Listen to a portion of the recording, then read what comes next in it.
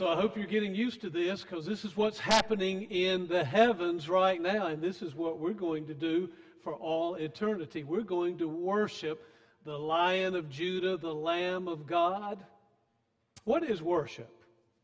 You know, the word worship means literally to bow down. It means to kiss the ground as you bow down in honor and in reverence and in awe of something or someone. The word worship means that we say that something is worth our time, our efforts, our energy, our commitment. We see value in it. So when we worship God, we acknowledge that He alone is worthy and valuable, and we are in awe and in reverence of Him. We literally bow down on our knees to the ground and we kiss it. That's what worship means. And that's what we see happening in this heavenly scene in Revelations chapter 4 and 5. Now, what are some of the basic principles that are involved in worship? There are three things I want to point out to you this morning that happened in Revelations 4 and 5 and are happening right now in the heavens, in God's space. And I want to put them on the screen so you can see them. The first thing that's happening is that worship is occurring. It's occurring through praise, thanksgiving, reverence, awe, adoration, and rejoicing. It's happening in this heavenly worship scene as the worshipers are affirming God's, and I'm using all the words that are affirmed of God in Revelations 4 and 5 here. God's honor, God's glory, God's power, God's worthiness, God's wealth. You ever thought about God being rich and wealthy? He's got all the money and the material things and however else you wish to describe wealth. He's got it all. He didn't need anything else. He's got wealth, He's got wisdom, and He's got strength. So that's the overall arching theme of what we're seeing here in Revelations 4 and 5, this time of worship and praise and awe and reverence. Now, next, we also notice that there are some things happening. This worship is taking place in a sacred space. It's called the throne room. You know, there is something to be said for architecture, something to be said for the aesthetics of a space. It provides visual and other sensory connections to God. So, for instance, often in our worship, not every Sunday, but often we see, we touch, we hear the waters of baptism. We see, we smell, we touch, we taste the bread and the cup in communion. We see candles burning. We smell or we see flowers or other creations of nature in our places of worship. We see stained glass windows. We've got one right behind the choir here that provides a visual imagery. We see pictures. We see banners. Sometimes in our modern world, we can use videos that connect us to God. You know, one of the things that I noticed, and not that I'm a world traveler, but whenever I have traveled around our country, I've been in England and Wales, been in Israel and Jordan. I've gone into some of these ancient churches and cathedrals. And you know what I notice that people do when they walk in? They see the architecture, they see the stained glass windows, they see banners, they see icons, they see and smell candles burning. You know what I notice people do? They whisper. They don't talk out loud like I'm doing. They whisper. Why are they whispering? Because they know that they're in a sacred space. And the architecture and the aesthetics is reminding them that they are in the presence of a holy and sacred God. That's why they're whispering. So, space is important. And the throne room had a sea of glass and a rainbow of green and all of these colors and flashes of lightning and sounds of thunder reflecting off of that sea of glass. It was just almost too much for John up in the balcony to take it all in, I bet. Okay, and then the last thing I want you to notice about, I want to put on the screen that I want you to notice about worship is that our worship does involve individual, but also community, collective, congregational participation. I want you to notice in the text that there are golden bowls full of incense, and the text says they represent the prayers of the saints. You know who the saints are? You. We're the saints.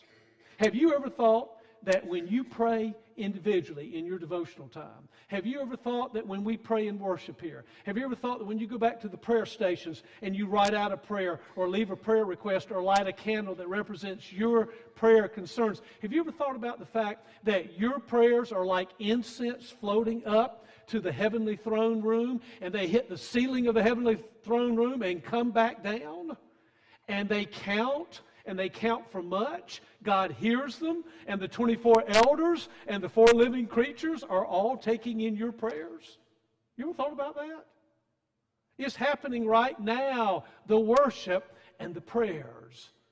That's something we do individually and collectively. Then the text tells us that there is a harp. Sorry about the rest of you musical, instrumental people. We don't. There's no, but I think there are actually other instruments that are probably included. But the harp was a big instrument back in the biblical days. There's a harp and a new song referenced in Revelation chapter 5, verse 9. There'll be singing. But also notice that the rest of the words of praise are spoken and not sung. So responsive readings and litanies and unison readings and our own individualized extemporaneous words of praise are a part of the heavenly worship scene. Then God's word and his purposes are proclaimed and celebrated, and we do that in worship, don't we? We proclaim the word, we read the word, and we celebrate the word. Next, there is emotion expressed in worship. John weeps initially when no one is found worthy to open up the scroll and look inside of it. In worship, it's okay to express emotion and feelings of joy, of happiness. It's even okay to shed tears as our hearts are moved in worship. And then notice there is movement with falling on the knees and casting crowns before the throne. If you had some crowns on this morning, I'd make you cast them before the throne. And in a few moments, when we get ready to celebrate communion, I am going to ask you to get on the kneelers as you are able. And we're going to get on our knees because worship means you bow down before God. And that's what's happening. Did you notice that there is an offering, a sacrifice? It's initiated by Jesus the Lamb, who purchases and redeems us by his sacrificial death on the cross, the shedding of the blood. So you see, when we take an offering in worship, we are mimicking, we are replicating the initial sacrifice that Jesus made for us on the cross. For God so loved the world that he gave his only Son. Did you notice in the text that there is service, as we're called to be priests for God and to work on his behalf? Worship should lead us to serve and to work in what God's doing in the world. Next, there is submission and obedience. John responds to the call of this voice that is speaking that sounds like a trumpet. Boy, what must that voice have been like? A voice that sounds like a trumpet. He responds, he walks through the door, and he gets invited up to the balcony to see this scene that's happening. So submission and obedience is a part of our worship. And next, I want you to notice that there are no national or regional borders or divisions of people in the heavenly ongoing scene.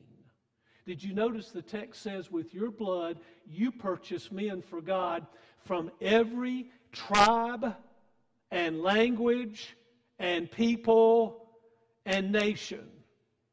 I'm sorry to disappoint you, but if you think the heavenly scene is going to be composed of all white, middle-class Baptists from eastern North Carolina, you're going to be sorely disappointed in the heavenly scene.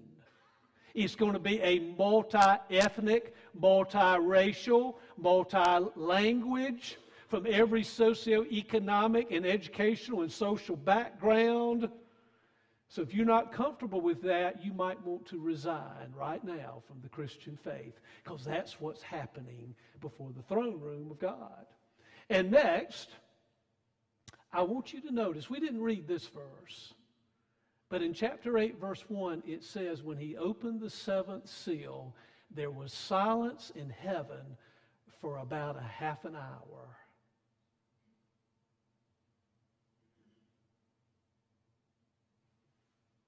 You want to go 30 minutes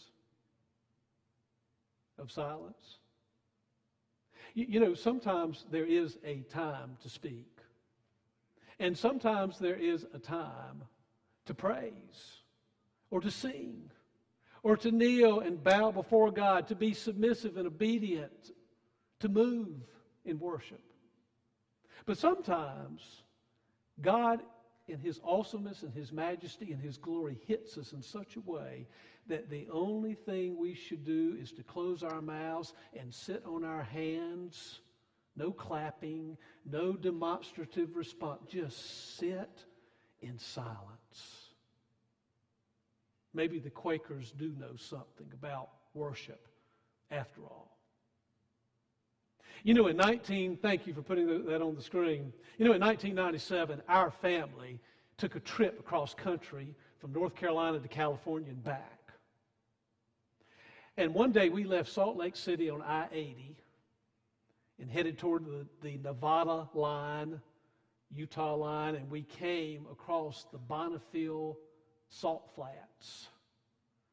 It's an old lake that's dried up. And now it's composed of salt and silt and sand on top of hardened mud. It's 30,000 acres. And we got out of the car, and I had my sunglasses on. It was about 100 degrees, and it was the sun was shining. And I mean, when it hit those salt flats and came back to my eyes, it was all I could do to take in the scene. It was so bright and so majestic and so glorious. This heavenly worship scene that we've just read about, that's taking place right now, it's too bright for our eyes with the peals of thunder, the lightning, the green, the reddish brown, the colors reflecting off of that sea of glass. It's almost too bright for our eyes. It's too gorgeous for our ears. It's too deep for our minds. It is beyond our comprehension what is happening right now in the heavenly scene. And there's no way that we can imitate it here fully.